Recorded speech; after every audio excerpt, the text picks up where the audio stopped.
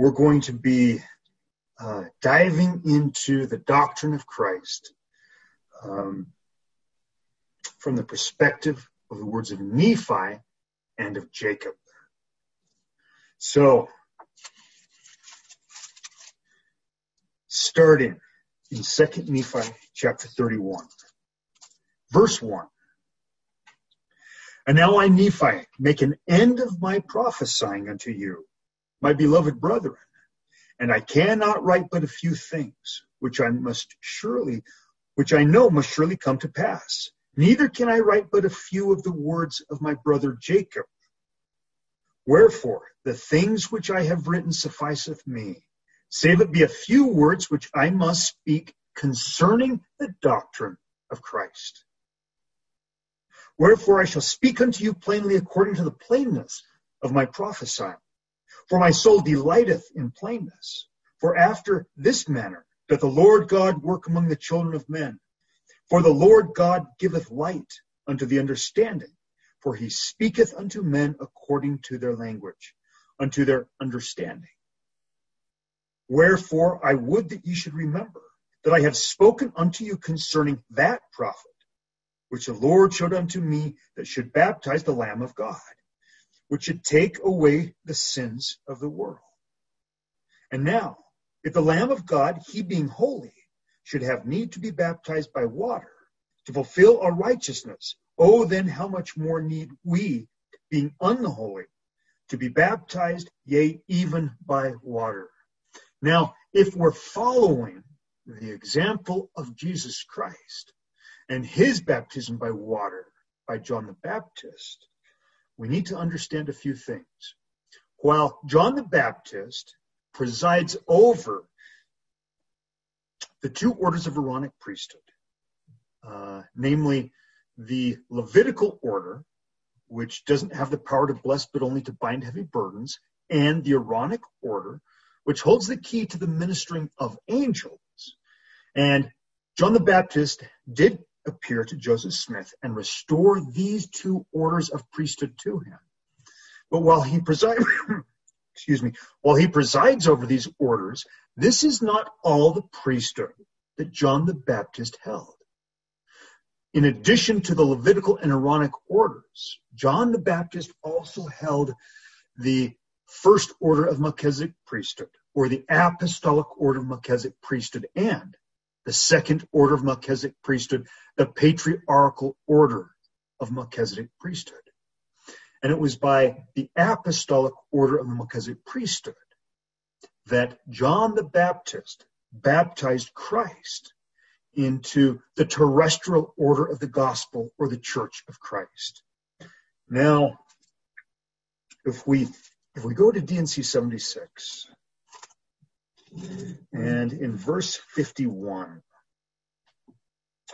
where in these verses the Lord outlines the entire path of ascension, all the way from baptism by water into the terrestrial order in verse 51 to becoming God's little g under God big G in verse 58. And in verse 51, they are they who received the testimony of Jesus and believed on his name and were baptized after the manner of his burial, being buried in the water in his name, and this according to the commandment which he has given. Now, this baptism of water, which is being talked about, is baptism by water into the terrestrial order or church of Christ. Now, this is different than the baptism of water into the telestial preparatory gospel. For example, let's go to 3 Nephi 7.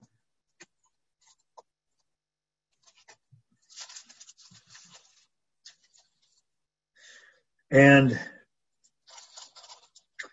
in 3 Nephi 7, starting in verse 23, in the preceding verses, we are instructed about how Nephi, before the coming of Christ, uses power in the Aaronic priesthood to perform many mighty miracles, including healing the sick, raising the dead, and casting out demons and devils. And all of this with power in the Aaronic priesthood, not having yet received the first order of Melchizedek priesthood and not having yet received the baptism of fire, baptism of Holy Ghost. But with power in the Aaronic priesthood, he does the following. Verse 23. Thus passed away the 32nd year also. And Nephi did cry unto the people in the commencement of the 33rd year. And he did preach unto them repentance and remission of sins.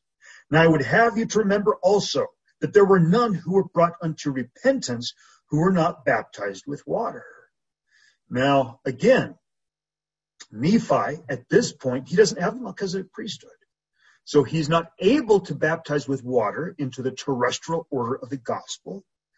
So what he's doing is he's baptizing with water into the telestial order of the gospel. Because when we talk about baptism into the terrestrial order, we're actually talking about 3 baptisms: water, fire, and Holy Ghost. But there's only one order of baptism that pertains to the telestial order or the preparatory gospel, and that is baptism with water only. Verse 25, therefore they were ordained of Nephi men unto this ministry, that all such as should come unto them should be baptized with water. Notice that because they're not speaking of all 3 baptisms, but only one water baptism into the telestial order, they specifically enumerate baptism with water. And this is a witness and a testimony before God and unto the people that they had repented and received a remission of their sins. And there were many in the commencement of this year that were baptized unto repentance, and thus the more part of the year did pass away. And the baptism by water into the telestial gospel is being baptized unto repentance with water. But remember, this is not the saving ordinance of baptism. And this is not the baptism of water that John the Baptist performed for Jesus Christ. For that baptism is talked about in 3 Nephi chapter 11. When Nephi is called forward by Jesus Christ, and Nephi bows himself before Jesus Christ and kisses his feet. And Christ commands Nephi to arise. And Nephi arises and he stands before the Savior. And in verse 21 of 3 Nephi 11, and the Lord said unto him, I give unto you power, that ye shall baptize this people when I am again ascended into heaven. Now, Nephi already had the power and authority to baptize people with water into the telestial preparatory gospel. What's happening here is Nephi is receiving higher priesthood authority. He's receiving the first order of Melchizedek priesthood, or the apostolic order of Melchizedek priesthood, which holds the authority and the power to baptize people with water into the terrestrial order of the gospel, which is the saving ordinance that we understand baptism to be.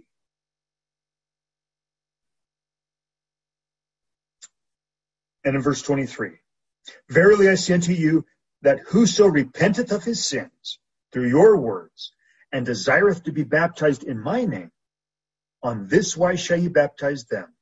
Behold, ye shall go down and stand in the water, and in my name shall ye baptize them.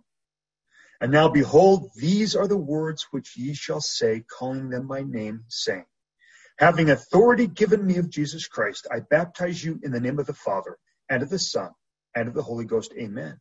And then shall ye immerse them in the water, and come forth again out of the water.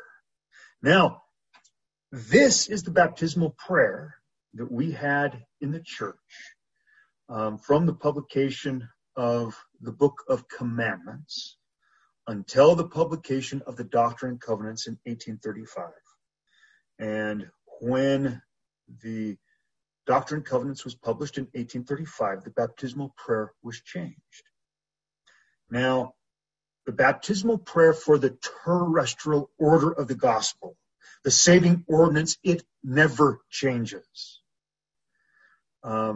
So what had happened? Just like the Nephites and just like the children of Israel, we had been demoted from the terrestrial Church of Christ to the telestial preparatory gospel. And when that happened, we began using a new baptismal prayer that pertained to the telestial order of baptism, the same order of baptism that in 3 Nephi chapter 7,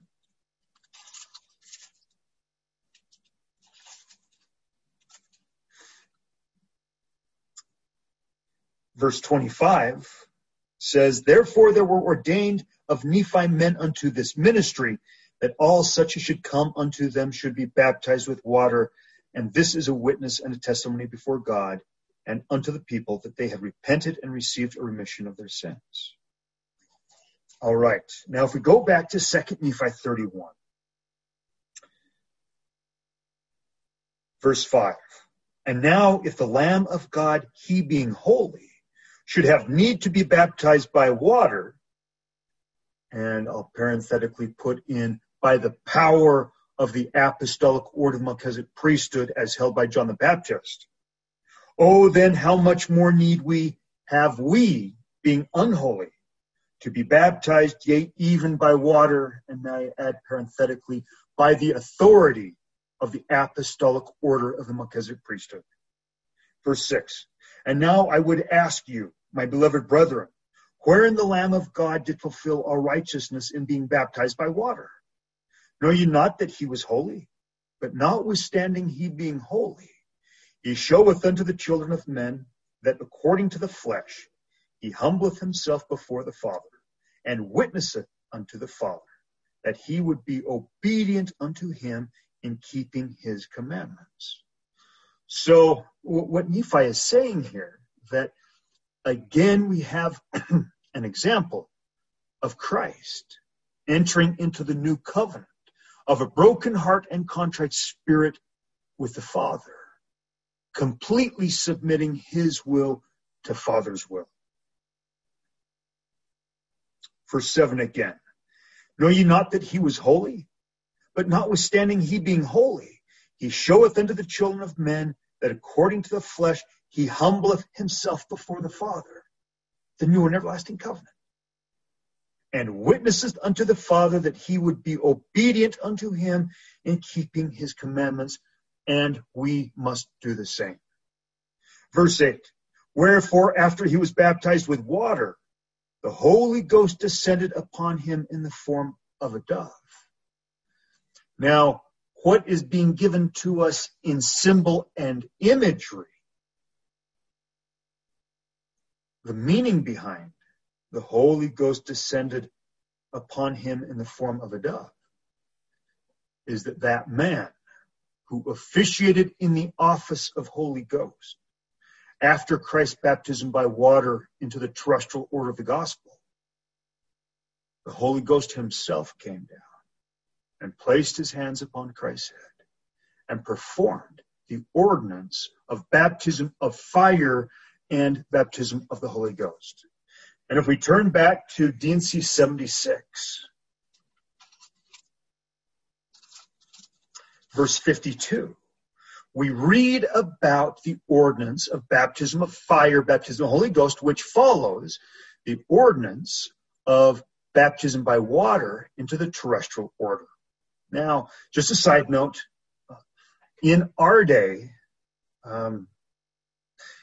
sometimes the baptism of fire, baptism of the Holy Ghost, happens before the baptism of water into the terrestrial order of the gospel. Verse 52, "That by keeping the commandments they might be washed and cleansed from all their sins, and receive the Holy Spirit by the laying on of hands of him who is ordained and sealed unto this power."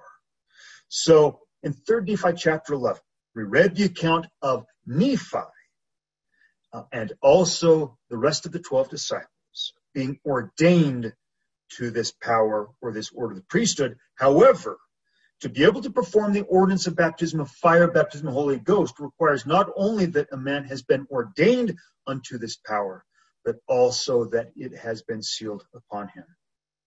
So, in 3 Nephi chapter 18,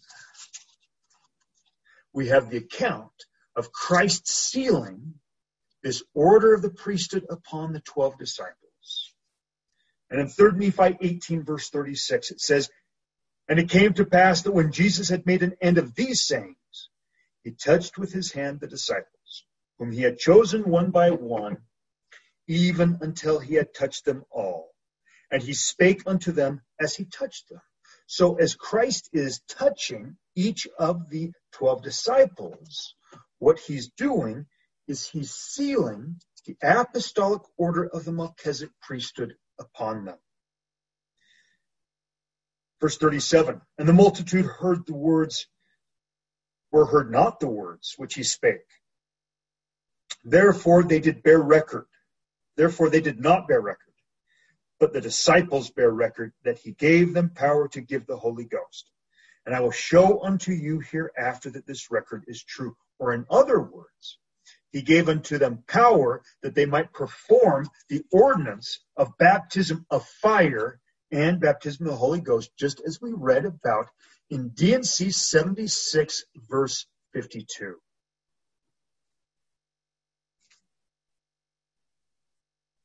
Now, if we go back to 2 Nephi 31. "Wherefore, after he was baptized with water, the Holy Ghost descended upon him in the form of a dove." Or the man who officiated in that office came down and performed this ordinance for Christ. "And again it showeth unto the children of men the straightness of the path and the narrowness of the gate by which they should enter, he having set the example before them." So, it is the gate which leads to that straight and narrow path that Lehi and Nephi saw, that is the baptism of fire, baptism of the Holy Ghost. And 2 Nephi 31 and 32 are actually commentaries on Lehi's tree of life vision, and also Nephi's vision of the tree of life. "And he said unto the children of men, Follow thou me. Wherefore, my beloved brethren, can we follow Jesus, save we shall be willing to keep the commandments of the Father? And the Father said, repent ye, and be baptized in the name of my beloved Son. And also the voice of the Son came unto me, saying, He that is baptized in my name, to him will the Father give the Holy Ghost, like unto me. Wherefore follow me, and do the things which ye have seen me do." Literally, the baptismal covenant is the very foundation of the gospel of Jesus Christ. And in conjunction with the new covenant, even the covenant of offering up a broken heart and contrite spirit, the other side of that covenant is God's part, or Christ's part of the covenant, is that he will baptize us with fire and with the Holy Ghost. And Joseph Smith said at the end of the King Follett Discourse that this was his major message during his 14-year ministry. The message of seeking after and receiving the baptism of fire and baptism of the Holy Ghost. And the whole doctrine of Christ is predicated on this new covenant and on these ordinances, both the baptism of water into the terrestrial order and the ordinance of baptism of fire and baptism of the Holy Ghost.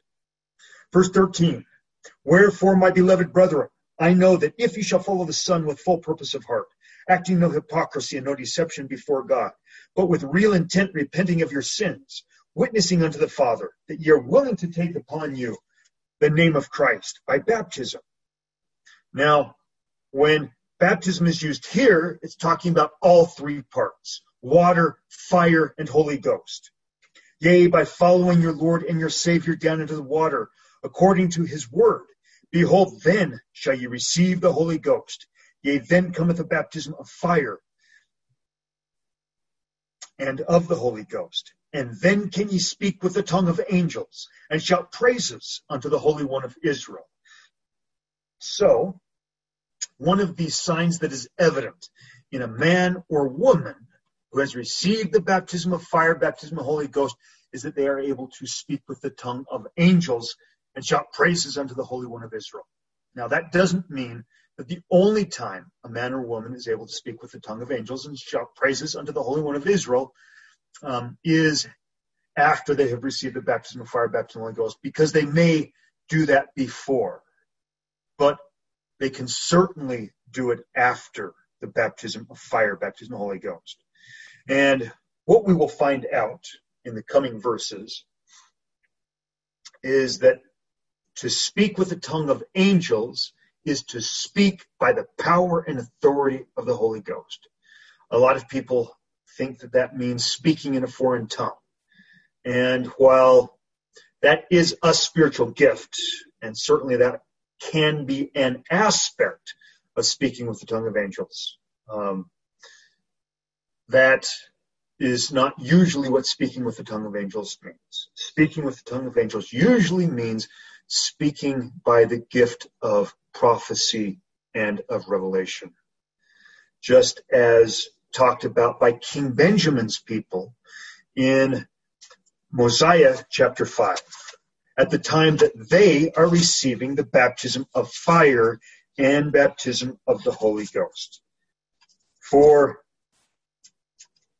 in verse 3 of Mosiah chapter 5, it says, "And we ourselves also through the infinite goodness of God and the manifestations of his Spirit have great views of that which is to come. And were it expedient, we could prophesy of all things." Mosiah chapter 4 and chapter 5 is the record of King Benjamin's people collectively receiving the baptism of fire and baptism of the Holy Ghost. Now back in 2 Nephi chapter 31, again in verse 13. Now most of us have grown up believing that we receive the baptism of fire, baptism of the Holy Ghost, when we're confirmed a member of the Church of Jesus Christ of Latter-day Saints. However, that isn't the way it happens. And verse 13 gives us some insight as to why we don't receive the baptism of fire, baptism of the Holy Ghost when we're 8. "Wherefore, my beloved brethren, I know that if ye shall follow the Son with full purpose of heart." So, being able to follow Jesus Christ with full purpose of heart requires life experience. It requires knowing good from evil, having made mistakes, having repented of our mistakes, and choosing the path of Jesus Christ because we know the difference, because we have experienced the cleansing power and the healing power of the atonement. Well, when we're 8 years old, we simply don't have that life experience. But if ye shall follow the Son with full purpose of heart, acting no hypocrisy and no deception before God, or in other words, not only to say, but also to do. Well, this has reference to entering into the new covenant of a broken heart and contrite spirit. And anybody can say that they offer up their broken heart and contrite spirit, but they also have to have their heart backing their words. Their actions must back their words. And if they do not, we are acting with hypocrisy and deception before God. Again, we're not prepared to do this. We don't know enough at the age of 8.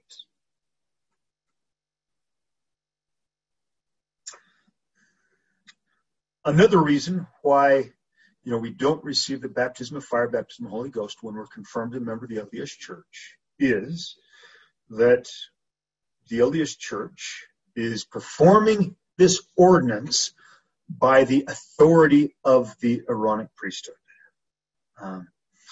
Because as we have gone through previously, in December 1834, the official name of the church is changed from the Church of Christ to the Church of Latter-day Saints. And we were demoted, just like the children of Israel, from the terrestrial to the telestial order. So if we go to D&C 84,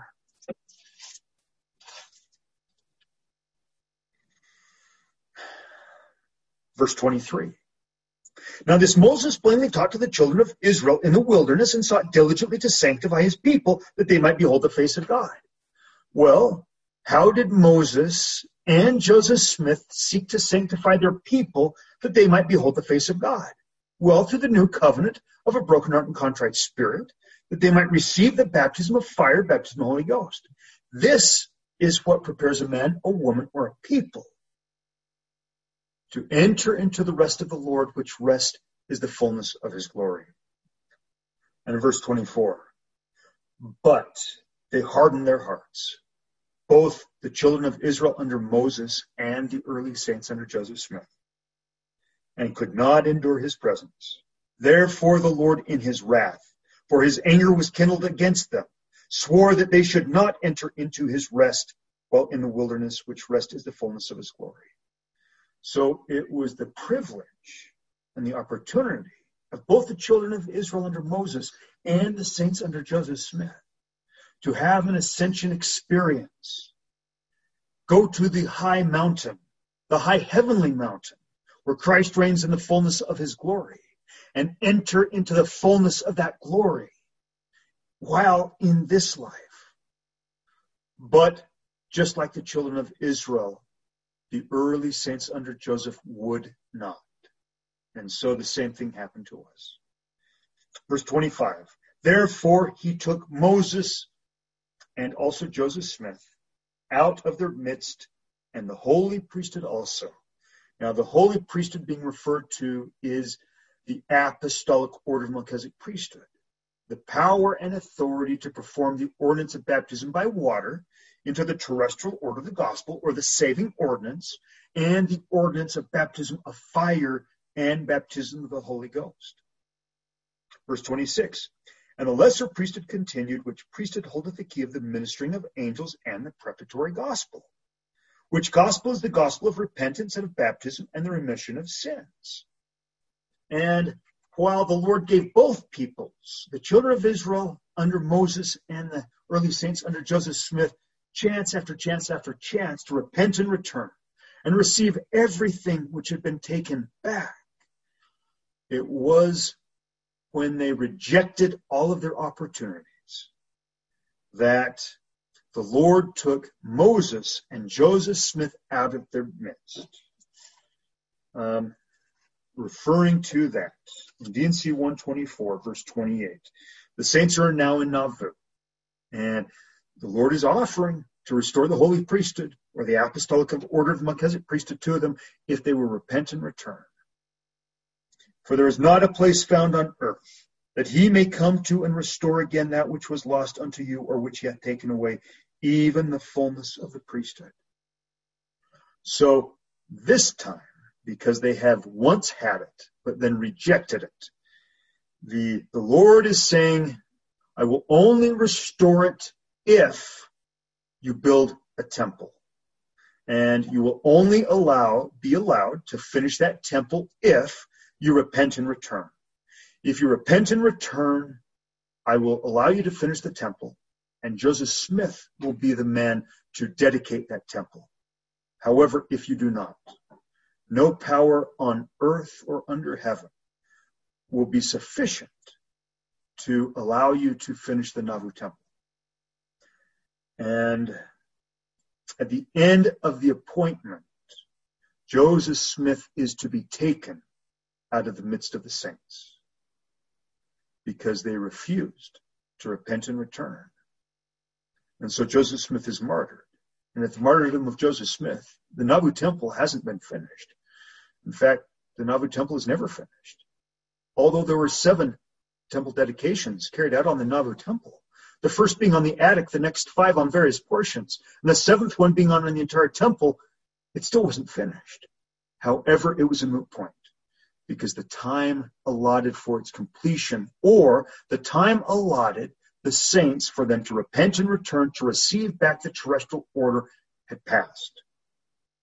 And as we have discussed, it would await until Joseph Smith would return, as prophesied throughout the Doctrine and Covenants, especially in D&C 101 and 103, to finish the restoration and restore again the apostolic order of Melchizedek priesthood to the earth and the terrestrial order of the gospel, which is the times in which we now find ourselves. So going back to 2 Nephi 31.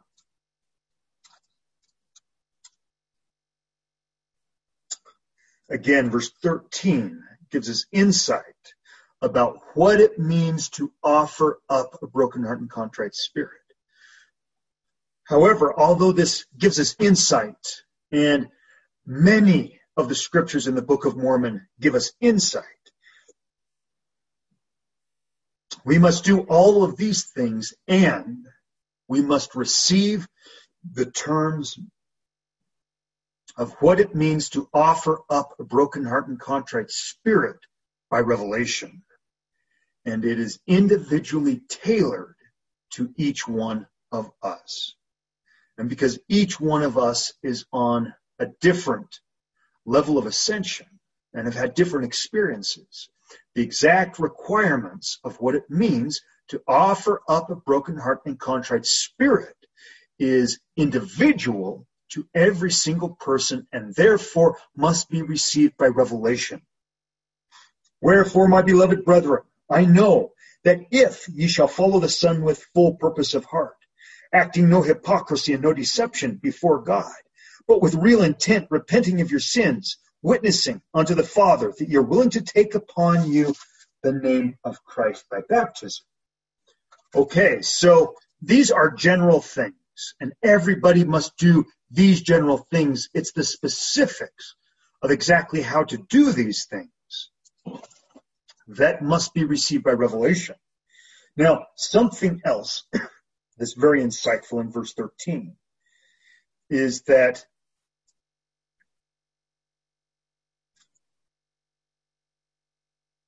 we must witness unto the Father that we are willing to take upon us the name of Christ. Well, when we partake of the sacrament, we're doing the same thing. We're covenanting with God that we are willing to take upon us the name of Christ. And most of us think that through our baptism into the telestial preparatory gospel and by partaking of the sacrament, that we have, in fact, taken upon us the name of Christ. However, we haven't. Because until we receive the baptism of fire and baptism of the Holy Ghost, Christ has not yet extended his name to us. And thus, we remain in a category where we are willing to take upon us the name of Christ, but we're not actually able to take upon us the name of Christ until the baptism of fire, baptism of the Holy Ghost. Now, this is explained by King Benjamin in Mosiah chapter 5. And so in Mosiah chapter 5,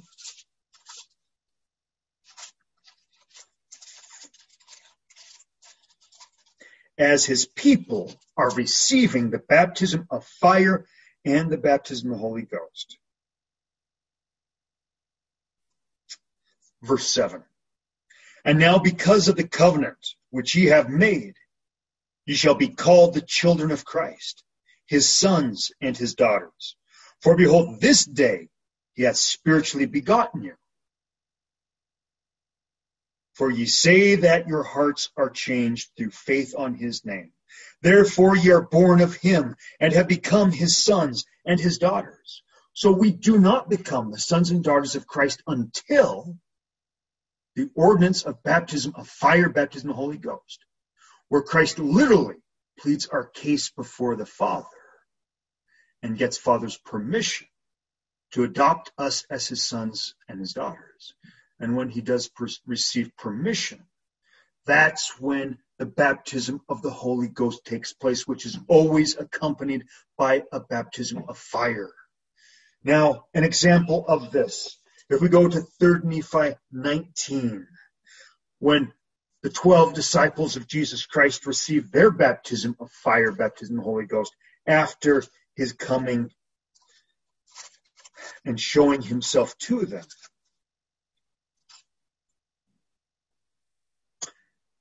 So while the 12 disciples are receiving the baptism of fire, baptism of the Holy Ghost, so significant an event is this, that Christ separates himself from them, and he had actually come to minister to them. And so he has already pled their case to the Father and received Father's permission to adopt the 12 as his sons. And now, verse 19. And it came to pass that Jesus departed out of the midst of them, and went a little way off from them, and bowed himself to the earth, and said, Father, I thank thee, that thou hast given the Holy Ghost unto these whom I have chosen. And it is because of their belief in me that I have chosen them out of the world. Father, I pray thee, that thou wilt give the Holy Ghost unto all them that shall believe in their words. Father, thou hast given them the Holy Ghost because they believe in me. And thou seest that they believe in me because thou hearest them. And they pray unto me because I am with them. And now, Father, I pray unto thee for them, and also for those who shall believe on their words, that they may believe in me, that I may be in them, as thou, Father, art in me, that we may be one. And then Christ goes on to declare the same words that he cried out unto the Father in the Garden of Gethsemane in verse 29. Start in verse 28. Father, I thank thee that thou hast purified those whom I have chosen because of their faith, and I pray for them, and also for them who shall believe on their words, that they may be purified in me through faith on their words, even as they are purified in me. Or in other words, that all who come unto me through the doctrine of Christ, precisely as my 12 have done, may also receive the baptism of fire, baptism of the Holy Ghost. Verse 29, Father, I pray not for the world, or those who have not entered into the new covenant of a broken heart and contrite spirit. That's not who I'm praying for right now. But for those whom thou hast given me out of the world, those who have entered into the new covenant of a broken heart and contrite spirit, and who have become my sons and my daughters through the baptism of fire, baptism of the Holy Ghost. They are they who Christ has extended his name to, and who are now able to take upon themselves the name of Christ. Those whom thou hast given me out of the world, because of their faith, that they may be purified in me, that I may be in them, as thou, Father, art in me, that we may be one, that I may be glorified in them. So, while we've always known that the atonement overcomes both sin and death, death for all mankind and sin for all those who will repent, that is only the first 25% of the atonement. The next 75% is exactly what is expressed in verse 29. As Christ said, I pray not for the world, but for those whom thou hast given me out of the world. Or in other words, for the power that Christ gained to adopt all who would to be his sons and daughters through the baptism of fire, baptism of the Holy Ghost, and then to be able to extend his hand to them. And if they would take hold and not let go, lift them up to where he is. That's what it means. That they may be purified in me, that I may be in them as thou, Father, art in me, that we may be one, that I may be glorified in them. Back to 2 Nephi 31. So, as we are coming unto the baptism of water into the terrestrial church of Christ, just as when we are baptized with water into the telestial order, we are expressing our willingness to take Christ's name upon us. And we look forward with anticipation when his name will be offered to us through part 2, the baptism of fire, baptism of the Holy Ghost. Continuing in verse 13 in 2 Nephi 31. Yea, by following your Lord and your Savior down into the water according to his word. Behold, then shall ye receive the Holy Ghost. Yea, then cometh the baptism of fire and of the Holy Ghost. And then can ye speak with the tongue of angels and shout praises unto the Holy One of Israel. But behold, my beloved brethren, thus came the voice of the Son unto me, saying, after ye have repented of your sins, and witnessed unto the Father that ye are willing to keep my commandments by baptism of water, and have received the baptism of fire and of the Holy Ghost, and can speak with a new tongue, yea, even the tongue of angels. And after this should deny me, it would have been better for you that ye had not known me. And about these individuals, elsewhere in the Book of Mormon, it's said of them that it would have been better had they not been born. Verse 15. And I heard a voice from the Father saying, yea, the words of my beloved are true and faithful. He that endureth to the end, the same shall be saved. And now, my beloved brethren, I know by this, that unless a man shall endure to the end in following the example of the Son of the living God, he cannot be saved. Wherefore, do the things which I have told you, that I have seen that your Lord and your Redeemer should do. For this cause have they been shown unto me, that ye might know the gate by which ye should enter. For the gate by which ye should enter is repentance and baptism by water. And then cometh a remission of your sins by fire and by the Holy Ghost. And again, this gate by which ye should enter is not the baptism of water into the telestial preparatory gospel, but it is the baptism by water into the terrestrial order of the gospel. And then comes the baptism of fire, baptism of the Holy Ghost, as soon as we have demonstrated that we have fully entered into the new covenant and are able to live it with integrity. Verse 18. And then are ye in this straight and narrow path, which leads to eternal life, or the tree of life. Yea, ye have entered in by the gate, and ye have done according to the commandments of the Father and the Son. And ye have received the Holy Ghost, which witnesses of the Father and the Son unto the fulfilling of the promise which he hath made, that if ye entered in by the way ye should receive. And now, my beloved brethren, after ye have gotten into the straight and narrow path, I would ask if all is done. Behold, I say unto you, nay. And I would hearken back unto, so after the baptism of fire, baptism of the Holy Ghost,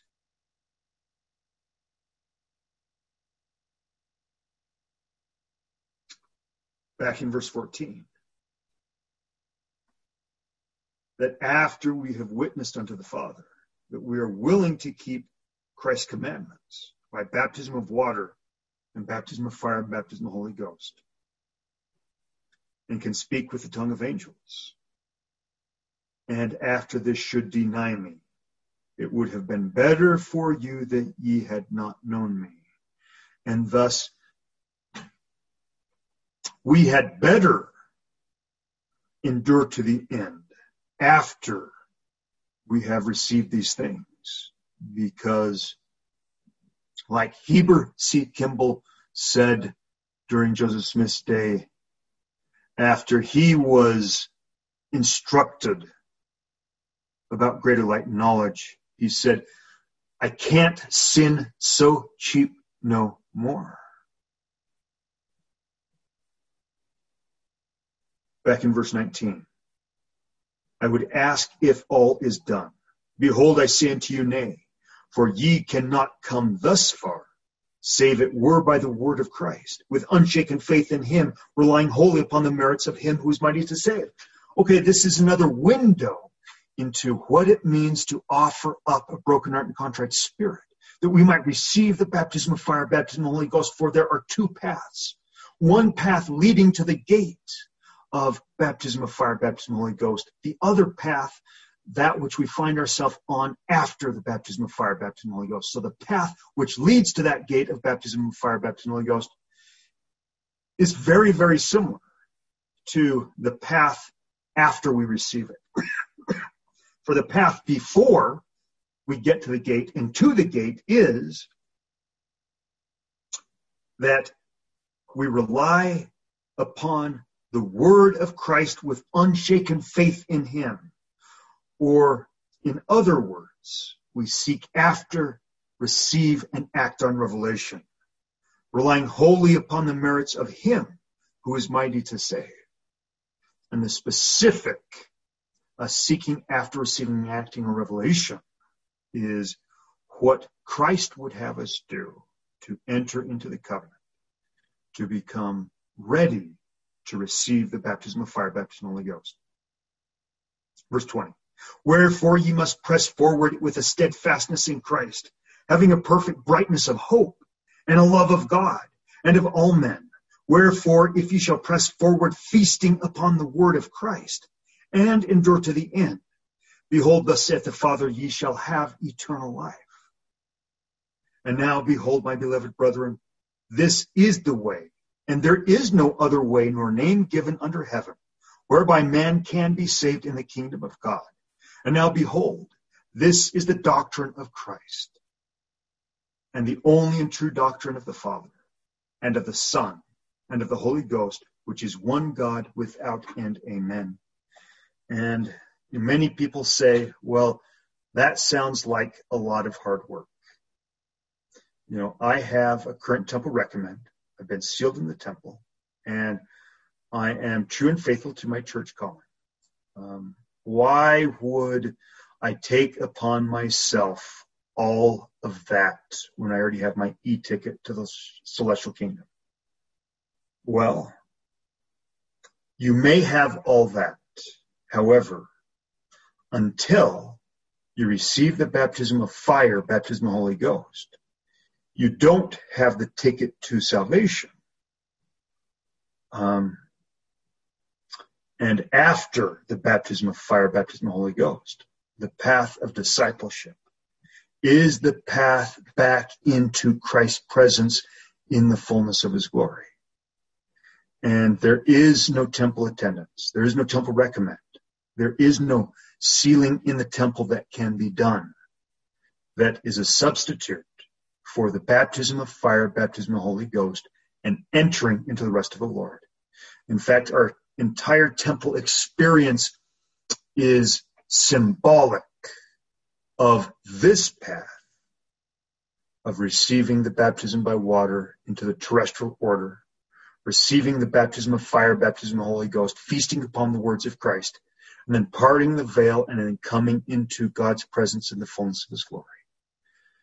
Our whole LDS temple experience is symbolic of the doctrine of Christ. And the greatest value that it has is to point our minds forward to these actual experiences that we're supposed to have with deity, that we should actually be out seeking how we might receive baptism of water into the terrestrial order by one who has proper authority.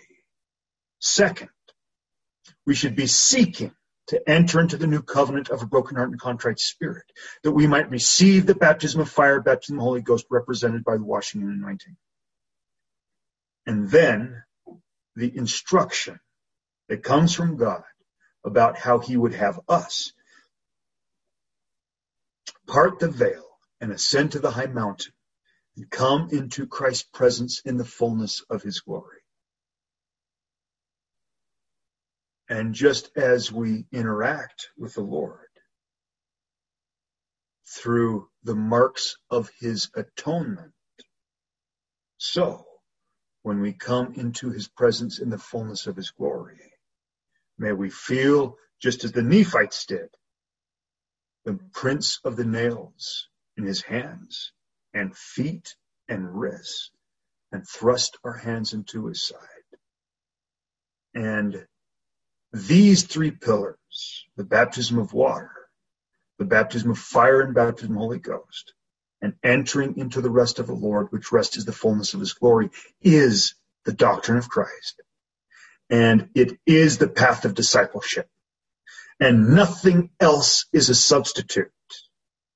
If we wear out our lives in good things, but neglect seeking after and receiving the baptism of fire, baptism of the Holy Ghost, and entering into the rest of the Lord,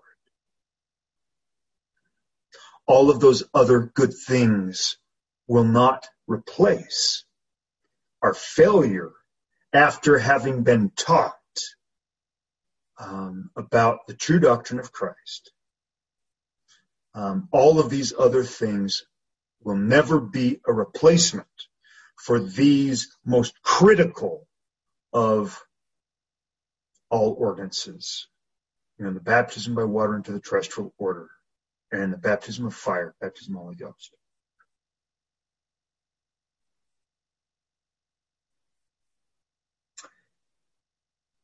Verse 21. And now behold, my beloved brethren, this is the way, and there is no other way, nor name given under heaven. So, meaning, there is no other way that Christ is able to extend his name to you, and that you are actually able to take upon yourselves Christ's name, except through the doctrine of Christ, whereby man can be saved. For the baptism of fire, baptism of the Holy Ghost is salvation.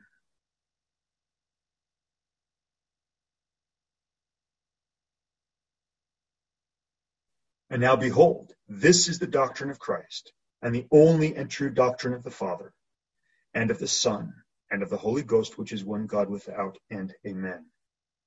Now beginning in chapter 32, verse 1. And now, my beloved brethren, I suppose that ye ponder somewhat in your hearts concerning that which ye should do after ye have entered in by the way. But behold, why do you ponder these things in your hearts? Or in other words, you ponder, what should I do after I receive the baptism of water into the terrestrial order and the baptism of fire, baptism of the Holy Ghost? Verse 2. Do you not remember that I said unto you that after you had received the Holy Ghost, you could speak with the tongue of angels?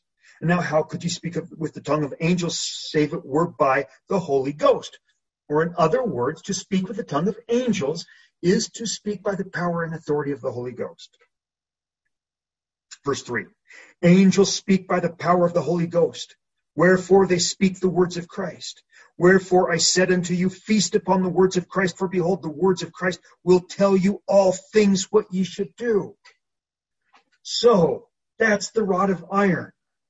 The rod of iron is the words of Christ. Holding on to the rod of iron is feasting upon the words of Christ, which words of Christ comes by faith, and overcoming by faith, or seeking after, receiving, and acting on revelation. So while the words of Christ are words in Scripture, while the words of Christ are words of true prophets, that's not the context in this chapter given by Nephi. And that's not how we are instructed about everything that we must do to enter into the presence of Christ, which in the fullness of his glory. That only comes by revelation. That only comes by holding on to the iron rod, or seeking after receiving and acting on revelation, which level of revelation we then have access to after we receive the baptism of fire, baptism of the Holy Ghost. For before the baptism of fire, baptism of the Holy Ghost, we don't have access to the level of revelation to instruct us about how to part the veil and ascend to the high mountain as Joseph Smith and Nephi and Moses did. However, if we're continue to be true and faithful after the baptism of fire, baptism of the Holy Ghost, then we do have access to that level of revelation and instruction. Verse 4, wherefore now after I have spoken these words, if ye cannot understand them, it will be because ye ask not, neither do you knock. Wherefore ye are not brought into the light, but must perish in the dark. For behold, again I say unto you, that if ye shall enter in by the way, and receive the Holy Ghost, it will show unto you all things what ye should do. Behold, this is the doctrine of Christ, and there will be no more doctrine given until after he shall manifest himself unto you in the flesh. And when he shall manifest himself unto you in the flesh, the things which he shall say unto you shall ye observe to do. Now, this doesn't have reference to Christ appearing to the Nephites in 600 years. This has reference to what is talked about in D&C 76, that is the next pillar in the doctrine of Christ after the baptism of fire, baptism of the Holy Ghost. Verse 53. Who overcome by faith, or, as Nephi puts it in 2 Nephi 32, the words of Christ will tell you all things what ye should do. That means the very same thing as to overcome by faith, or to seek after, receive, and act on revelation, and thereby overcome all of the tests that the Lord has prepared for us before we might enter into his rest. And who overcome by faith, back in D&C 76:53, and are sealed by the Holy Spirit of promise, who is Jesus Christ. And the sealing by the Holy Spirit of promise is to have our calling and election made sure by Christ, which only happens as we ascend into the seventh heaven, or that place in the heavens where Christ reigns in the fullness of his glory, which the Father sheds forth upon all those who are just and true. Just and true is the ascension level. They are they who are the church of the firstborn.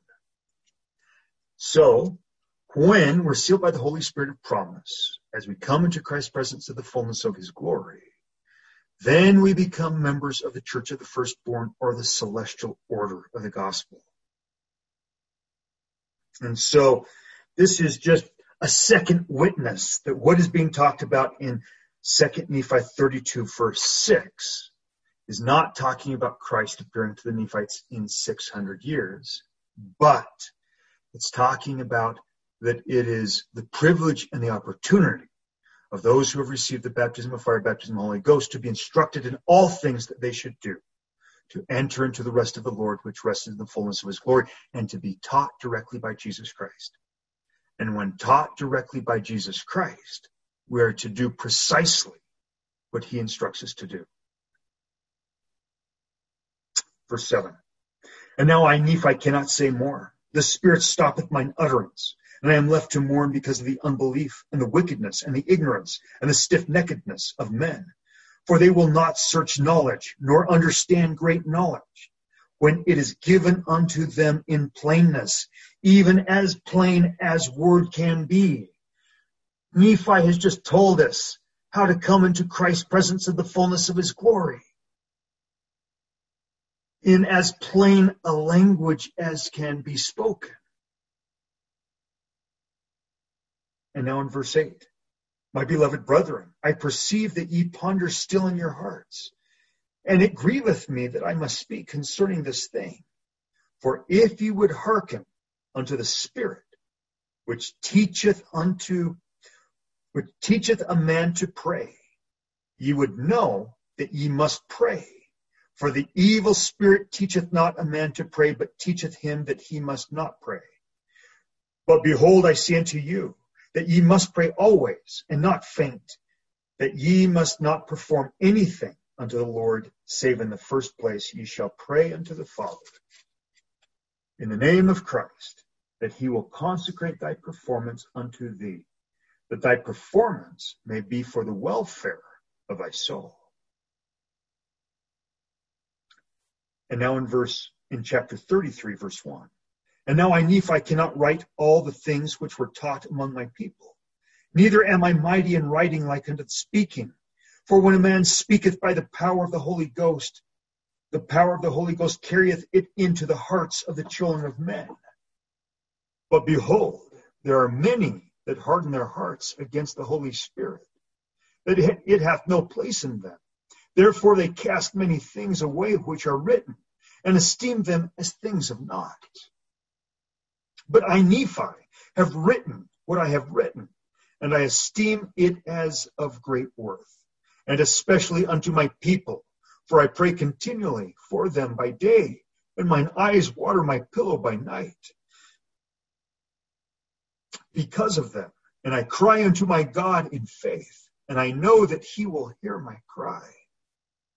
And I know that the Lord God will consecrate my prayers for the gain of my people. And the words which I have written in weakness will be made strong unto them. For it persuadeth them to do good. It maketh known unto them of their fathers. And it speaketh of Jesus, and persuadeth them to believe in him, and to endure unto the end, which is life eternal. And it speaketh harshly against sin, according to the plainness of the truth. Wherefore no man will be angry at the words which I have written, save he shall be of the spirit of the devil. I glory in plainness. I glory in truth. I glory in my Jesus, for he hath redeemed my soul from hell. I have charity for my people, and great faith in Christ, that I shall meet many souls spotless at his judgment seat. I have charity for the Jew. I say Jew because I mean them from whence I came. I also have charity for the Gentiles, or the members of the Church of Jesus Christ of Latter-day Saints. But behold, for none of these can I hope, except they shall be reconciled unto Christ. Meaning that there is no hope for the members of the Church of Jesus Christ of Latter-day Saints only to that extent that they reconcile themselves unto Christ, or enter into the new covenant of a broken heart and contrite spirit, and earnestly seek after the baptism of fire, baptism of the Holy Ghost, and enter into the narrow gates, and walk in the straight path. So after the baptism of fire, baptism of the Holy Ghost, we must seek to enter Christ's presence in the fullness of his glory.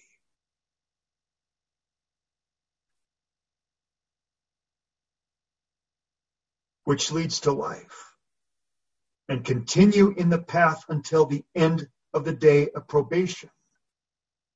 And now, my beloved brethren, and also Jew, and all ye ends of the earth, hearken unto these words, and believe in Christ. And if ye believe not these words, believe in Christ.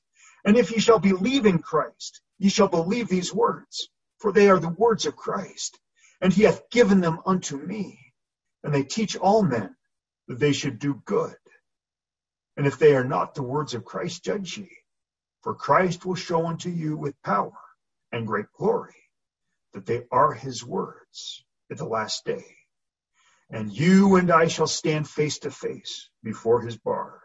And ye shall know that I have been commanded of him to write these things, notwithstanding my weakness. Or in other words, O ye members of the Church of Jesus Christ of Latter-day Saints, who are in a deep slumber, and think that you have everything that Christ requires of you, and yet ye have not received the doctrine of Christ. Ye have not yet received a broken heart and contrite spirit, the baptism of fire, baptism of the Holy Ghost, and entering into the rest of the Lord. For Nephi says that until the members of the Church of Jesus Christ of Latter-day Saints do these things. Verse 9 again. I also have charity for the members of the Church of Jesus Christ of Latter-day Saints of the Gentiles. But behold, for none of these can I hope except they shall be reconciled unto Christ.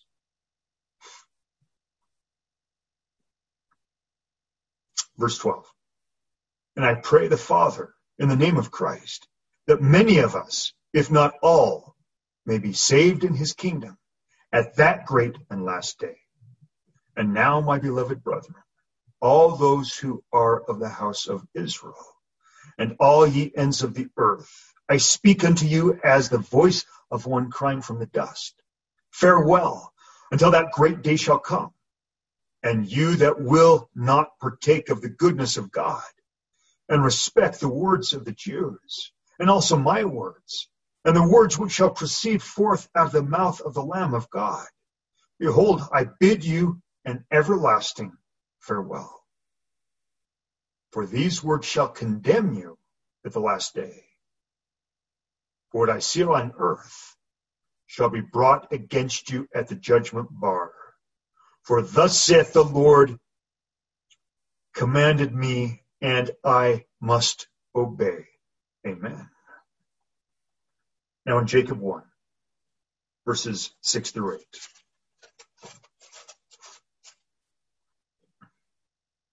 And we also had many revelations, and the spirit of much prophecy. Wherefore we knew of Christ and his kingdom which should come. Wherefore we labored diligently among our people, that we might persuade them to come unto Christ, and to partake of the goodness of God, that they might enter into his rest, or come into the tree and partake of the fruit.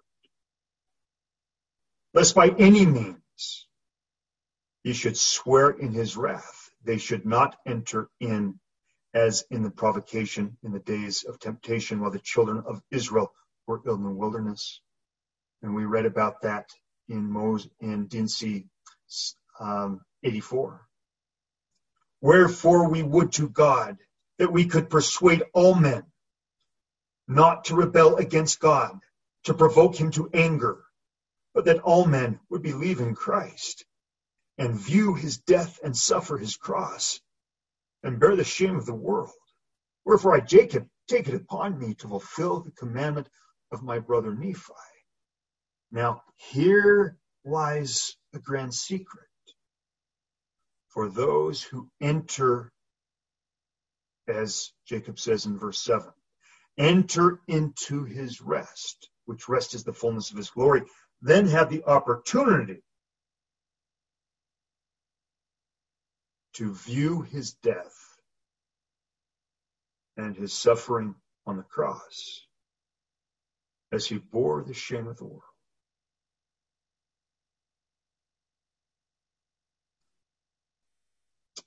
Jacob 3.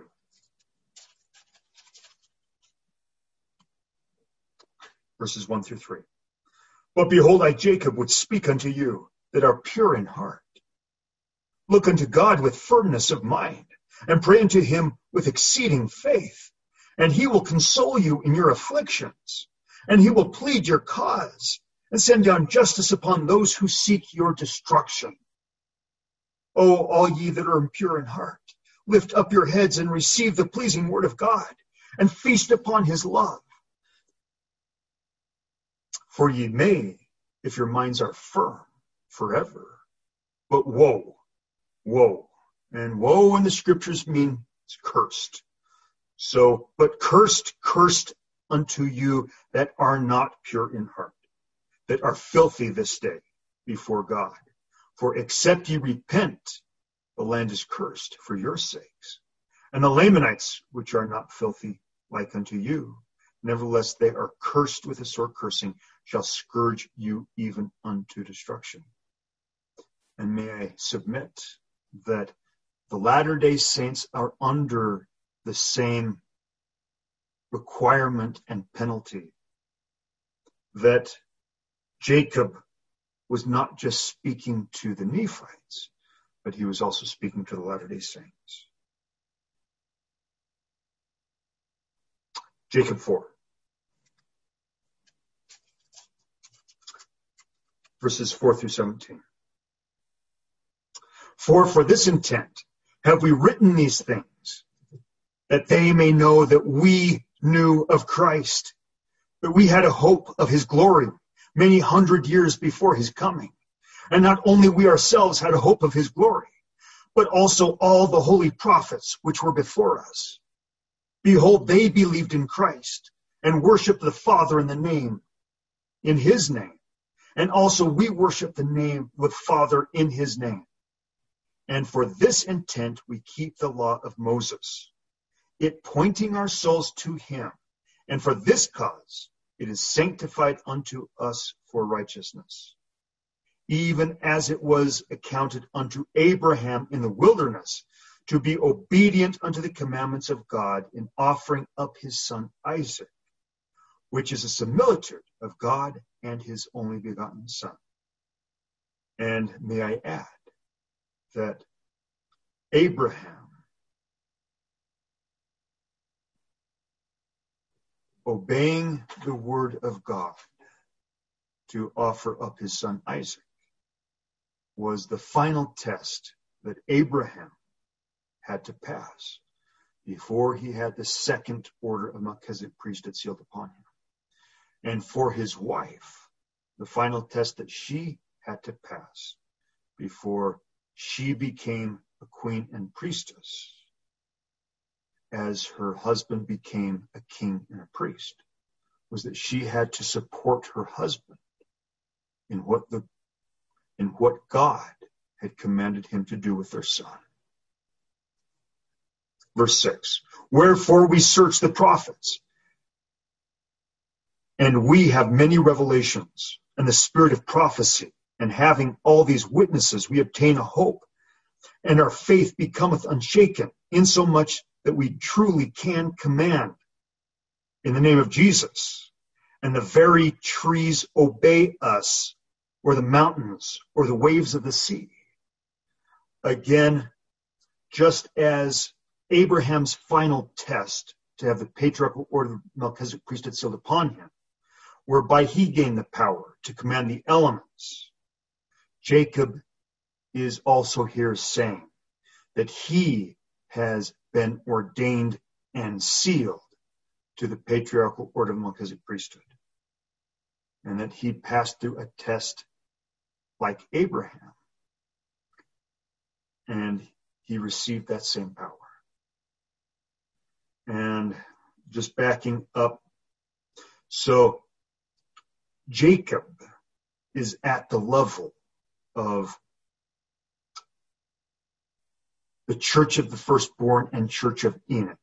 He has ascended to the level of a translated being, even though he's not translated yet, he's ascended to that level. And even though Christ, at the time of his baptism of fire, baptism of the Holy Ghost, adopted him as his son, and when Jacob is in Christ's presence, it is perfectly appropriate for Jacob to pray to Christ.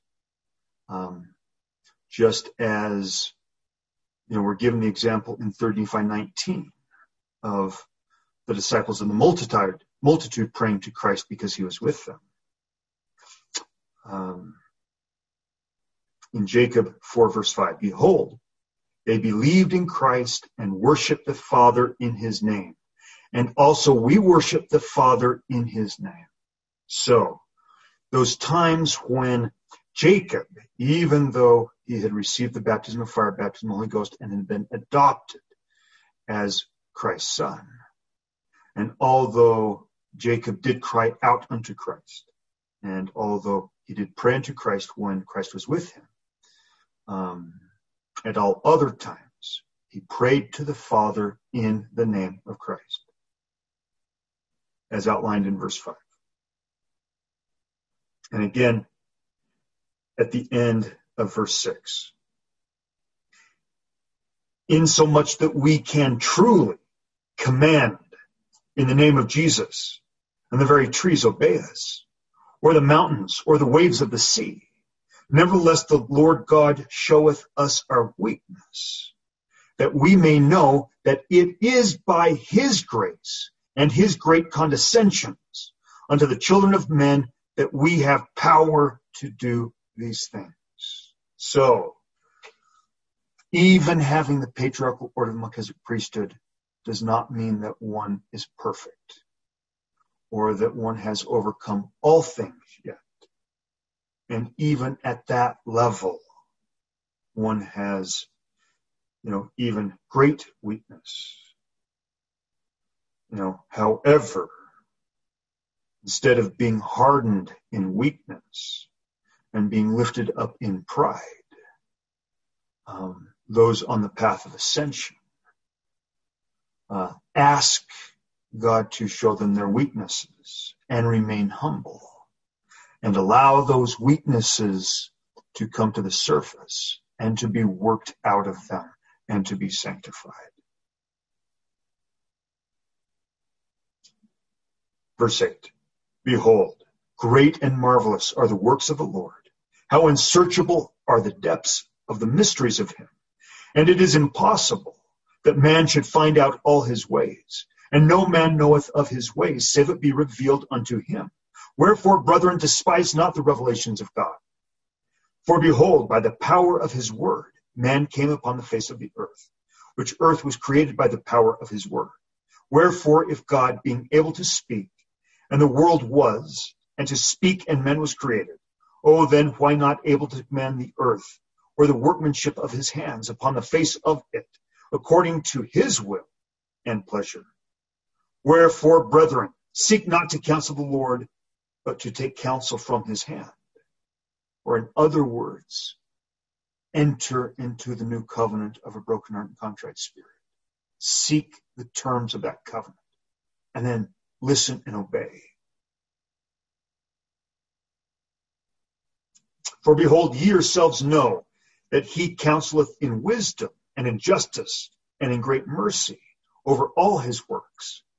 Wherefore, beloved brethren, be reconciled unto him through the atonement of Christ, his only begotten Son, and ye may obtain a resurrection, according to the power of the resurrection which is in Christ, and be presented as the first fruits of Christ unto God, having faith, obtained a good hope of glory in him before he manifested himself in the flesh. So, to become the first fruits of Christ is to become his sons and his daughters through baptism of fire, baptism of the Holy Ghost. And now, beloved, marvel not that I tell you these things, for why not speak of the atonement of Christ, and attain to a perfect knowledge of him, as to attain to the knowledge of a resurrection and the world to come? Behold, my brethren, he that prophesieth, let him prophesy to the understanding of men. For the Spirit speaketh the truth and lieth not. Wherefore it speaketh of things as they really are, and of things as they really will be. Wherefore these things are manifested unto us plainly, for the salvation of our souls. But behold, we are not witnesses alone in these things, for God also spake them unto prophets of old. The doctrine of Christ never changes. It has been the same from the days of Adam until the earth becomes celestialized. But behold, the Jews were a stiff-necked people, and they despised the words of plainness, and killed the prophets, and sought for things that they could not understand. Wherefore, because of their blindness, which blindness came by looking beyond the mark, they must needs fall.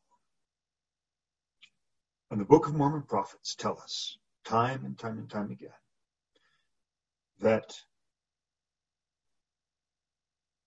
the Gentiles, or members of the Church of Jesus Christ of Latter-day Saints, at the time of Christ's second coming, will be analogous to the Jews at the time of Christ's first coming.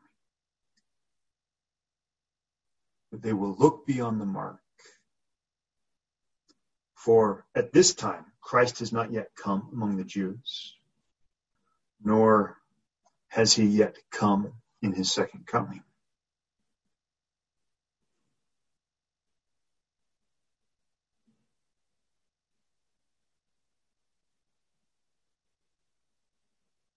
Verse 14 again. But behold, the Jews were a stiff-necked people, and they despised the words of plainness, and killed the prophets, and sought for things which they could not understand. Wherefore, because of their blindness, which blindness came by looking beyond the mark being Christ, and thinking that their dead works would save them,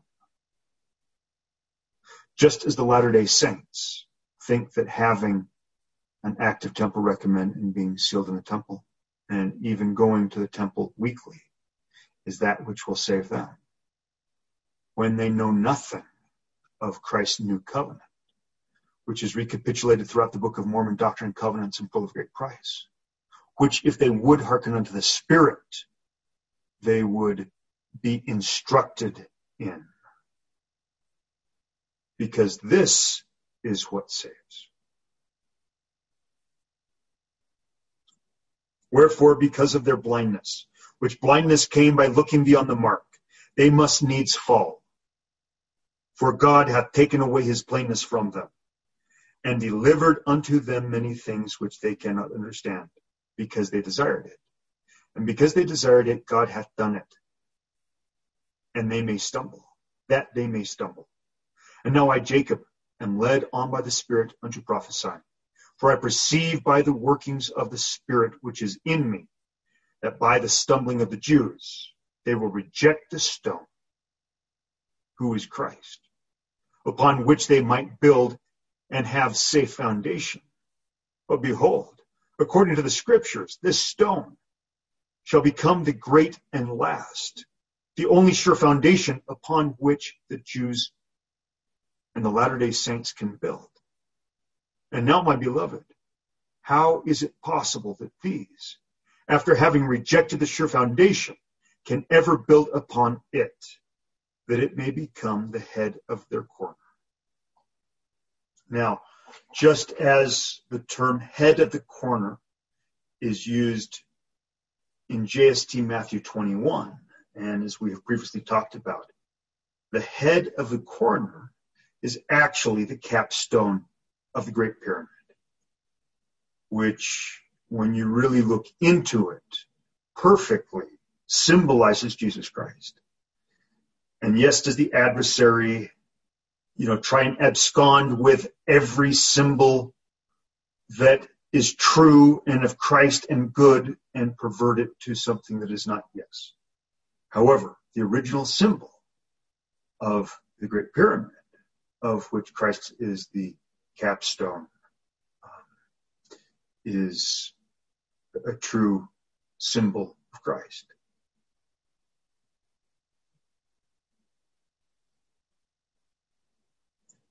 Verse 18, behold, my beloved brother, I will unfold this ministry unto you, if I do not by any means get shaken from my firmness in the Spirit and stumble because of my over anxiety for you. Well, I add my witness to the witness of Jacob and of Nephi that Jesus Christ is the only way, that he is real, that even though times are becoming darker and society is becoming darker and more difficult, that is not cause for us to give up hope, but it is cause for us to have hope and to exercise faith, seeking after receiving and acting on revelation, that God may prove himself to us, that he will not leave us comfortless as we come unto him, as we offer up unto him our broken hearts and contrite spirits, and live by the power of revelation. In the name of Jesus Christ, amen. Now, let's open things up